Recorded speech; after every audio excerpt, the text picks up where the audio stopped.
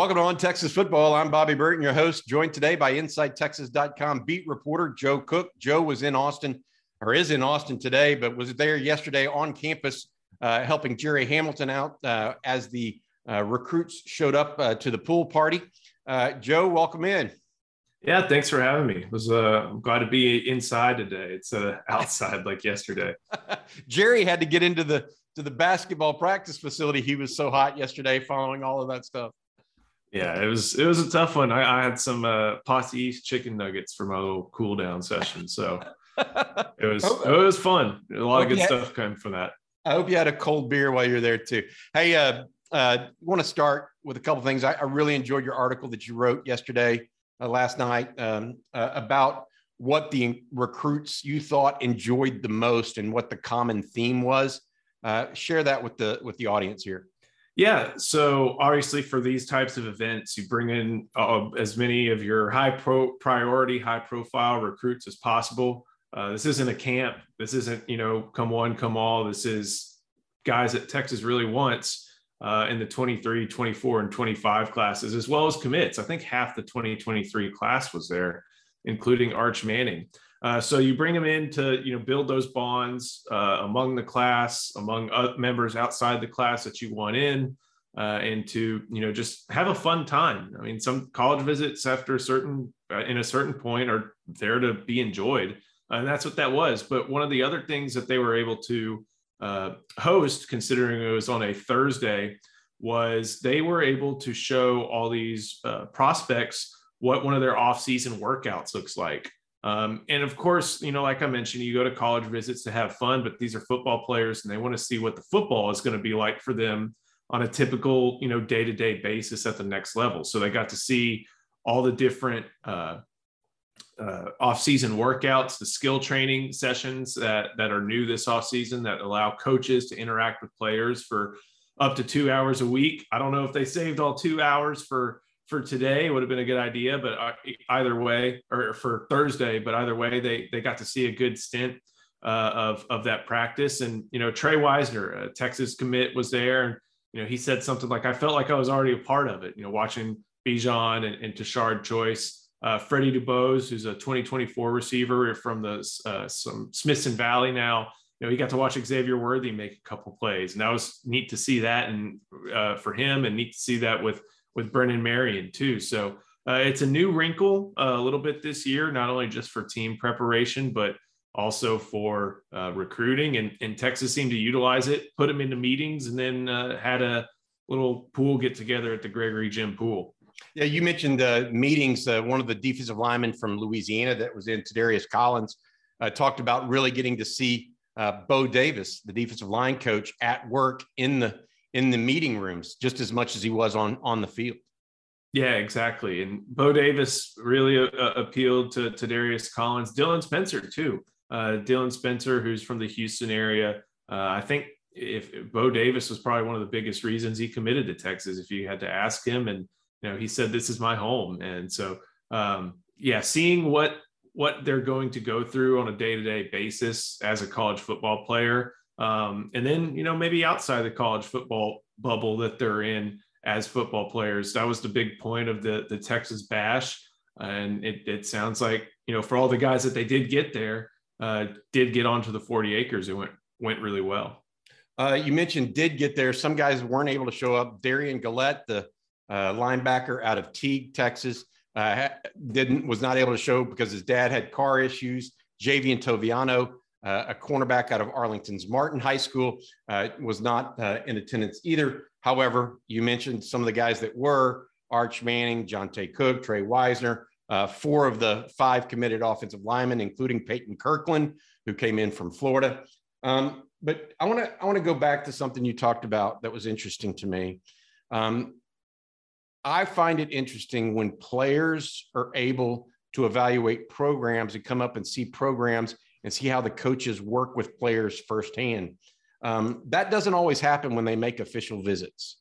It only typically, because the official visits tend to be all over the weekends and during the season. But when a player is able to come up and see how a practice is run, I think that's very, very helpful in their evaluation process, no different in many ways than it is when a coach goes into a kid's high school and watches him practice, right, and sees how he fits. The only place that we see something kind of like this is during the spring. If a kid's got spring break, can go check out one of the 15 practices, but never during the summer, and never something like this where you're combining it with a fun non-football event, so to say. So yeah, it's important. I mean, I think there's a misconception that in modern recruiting, it's all about new uniforms, flashy facilities, NIL, and that's it. But when you're trying to attract the,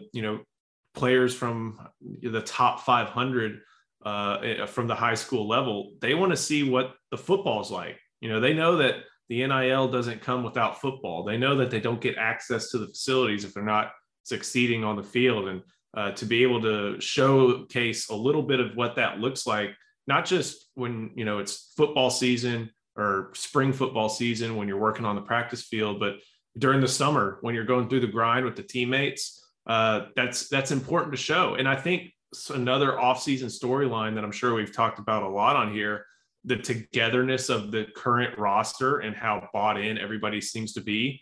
That's something that recruits can see. I mean, I know 16-year-olds, if you're an 18-year-old college student, you may look down on a 17-year-old high school senior, but these guys are about the same age. They have a lot of the, similar priorities, similar expectations. And to see, these off-season workouts that have the team working together and acting, way more bought in than at any point prior, I guess, in the last 2 seasons, that's something that resonates with high school students. And in addition to, all the other things, that's something that several mentioned yesterday. Speaking with Joe Cook, InsideTexas.com beat writer, wrote a couple of different articles yesterday on different players that were in town. Joe, to speak to your comment there about buy-in from various players and the team vis-a-vis previous years, is it better? Is it, you and I and Eric and Jerry and Justin, we've all said fingers crossed on that, right? Because it's one thing to say it and act like it, and then another thing for it actually to come true when the games are on the line, when the season really starts. And we've seen it tilt both ways. So I think that's going to be something that I'm going to be asking you week to week during the season, and something we're going to have to keep our eye on. Is this team really coming together, or is it more just lip service? I think we talked about that. One thing on that is it helps to have a galvanizing figure. You remember when the galvanizing figure for leadership was ping pong, or bringing the team together was ping pong? That's all. It was Breckenhager and Shane Buechele, and credit to those guys, but still, that was the galvanizing thing. Next year, Sam Ehlinger comes in and he's a freshman. He can't do everything, but he shows the signs. And then from 2018 to 2020, Sam Ehlinger is that galvanizing figure. And although those years were not up to the level needed to overcome, certain measures that Tom Herman needed to keep his job, those are still winning football seasons if you just look at the straight up numbers. Last year, they didn't have that galvanizing figure. They didn't have Sam Ehlinger. There was nobody on the defense that wasn't that good to step up and lead. There was nobody on the offensive line to do it. There was nobody in the quarterback room really to do it. And that's why they had a losing season. Now it seems like you have a little bit more of a galvanizing figure in Roschon Johnson. And then it's still a little bit of a question to see, can you do that from the 1B running back role? It seems like DeMarvion Overshown and some other guys on the defensive side of the ball have started to step up. But that, now that there is a galvanizing figure with Roschon Johnson who can, even among all this buy-in, set guys straight, I think that's something that had been missing from last year's team and from some of the other losing teams that Texas has had in this past decade. I think that's a little bit different heading into this year. But as you said, it's still a lot to be proven on the field still. Well, I think it's interesting you mentioned Roschon, because he certainly did it against Kansas State. I mean, he put Texas on his back and carried the Longhorns that day when Texas was down across the board. An interesting aspect of yesterday that I wanted to get into, and I didn't get a chance to talk to Jerry Hamilton about it much yesterday, but it felt like there was a specific focus on the defensive line to me. You mentioned Dylan Spencer, I think is an underrated guy from Houston CE King. People just haven't seen him enough because he wasn't on the all preseason list until Texas offered him a scholarship. And then all of a sudden everybody went to see him and liked him, right? But it hasn't happened. Sadir Mitchell came in, the recent commitment out of Bergen Catholic in New Jersey. He was there yesterday. But so were some others, right? Colton Vasek out of Austin Westlake was in as a defensive end / edge player. Jamarius Brown out of Moss Point, Mississippi was in. These two guys are uncommitted. Tadarius Collins out of Shreveport, he's uncommitted. It seems to me like this weekend and what Bo Davis was trying to accomplish was pretty big for the Longhorns in that regard. You talked to a couple of those guys.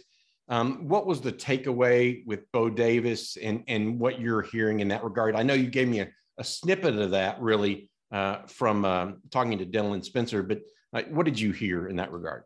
Yeah, Spencer and Collins were big fans of Bo Davis. They like his developmental ability was the big selling point that they relayed to me when I was able to talk to them. They also just like how he interacts with players. I think everybody thinks of that bus scene. That's not Bo Davis all the time. It could be him a good amount of time. Coaches curse. I'll have you know, very surprising that coaches may curse and yell, but most of the time what they're trying to do is get the best out of their players. And that's what Collins and Spencer relayed yesterday. That's why Spencer said he committed. It's because of what the interactions he has with Bo Davis. But I think it's kind of interesting to note that these are guys who, and even Sadir Mitchell, these are guys who most likely project to having their hand in the dirt in a certain form or fashion in this system. The edge guys, the only edge guy there was Colton Vasek, and he doesn't do a lot of talking to any media, but he was there hanging out with Arch Manning. And even Freddie Dubose, who's a wide receiver from San Antonio and a year behind him. So it was like, man, that guy's a monster. So the defensive line recruits, the hand in the dirt recruits, they love what they've heard from Bo Davis. I'm not sure how much Bo Davis is involved with that edge recruiting. I'm sure he helps a good amount, but I think this may be something that you get into, or maybe have been your next point, but defensive line recruiting is fine. It's the edge recruiting that needs to step up, and Colton Vasek would be a big part of helping that step be made. Yep. I mentioned this, and you talked about that tirade from Bo Davis that I think galvanized not only certain members of the football team, but certain members of the Longhorn community at large, the fan base. And, I will say this, a coach doesn't do that unless the people on the team respect him. A coach that's just whistling in the wind doesn't get up there and try to do that. He has to have the respect of the entire team. And I think Bo Davis does. And, I think that it's going to be interesting because those defensive linemen, as you go into the SEC, become even more important for the Longhorns to get the guys that they want that fit who and what they want to be. You mentioned Vasek doesn't talk much to media. Another thing that I took away from yesterday that was interesting, a few guys declined media interviews across the board. Arch Manning didn't speak to the media. Jonte Cook, you mentioned Colton Vasek. Was that just not feeling really wanting to talk? Was that, hey, I've got other things I've got to do? And I don't have a problem with it. I mean, These guys get to choose what they want to do. But I was wondering if you thought anything in particular of that, just something I need to register, or the fan base needs to register. For a lot of these kids, these interviews are newfound attention. Like they for, if you're a class of 2024 or 2025 prospect, it's new attention you're not used to. And none of the prospects did it out of any sort of malice. We just never got a chance to see one of those guys. One just didn't want to do interviews. And when you've been a highly touted recruit for 3 years, you do a lot of interviews. I'm sure it gets tiresome saying the same thing, especially, when you've made trips to bunches of schools, and, it's no hard feelings. It's just, kid didn't want to go on an interview, and that's fine. And sometimes you just don't get a chance to do it. We are at certain points around campus to talk to them as they're leaving. But sometimes they don't go around those points. And, as much as we'd like to as much as it is a public school, we're not going to be climbing over fences to try and, get a quick 2-minute soundbite as best we can. So no malice from anybody. Just sometimes you don't get those interviews, and sometimes the process can weigh and it can get old pretty quick. And when you've been doing interviews for 3, 4, some kids do them for 5 years, I can understand why you may not want to do that one last one after you just had a fun day. Yeah, I wasn't trying to cast aspersion. I'm trying to figure out, is there anything else going on there? Apparently not. Hey, 2 last things I want to mention to you. First of all, Kyle Flood took a picture with 4 of the offensive linemen. I don't know if everybody's seen it or not, but it was on Twitter yesterday. He literally took a picture with the 4 offensive linemen. Not only is Kyle Flood look small in that picture, but it looks like that offensive lineman displaced a lot of water from the pool yesterday. Yeah, they were some big dudes. We'll see if they can get him out of what's that, Waller Creek? See if that flooded going, because that's right by Gregory. So maybe some of that water flooded down and into the Colorado.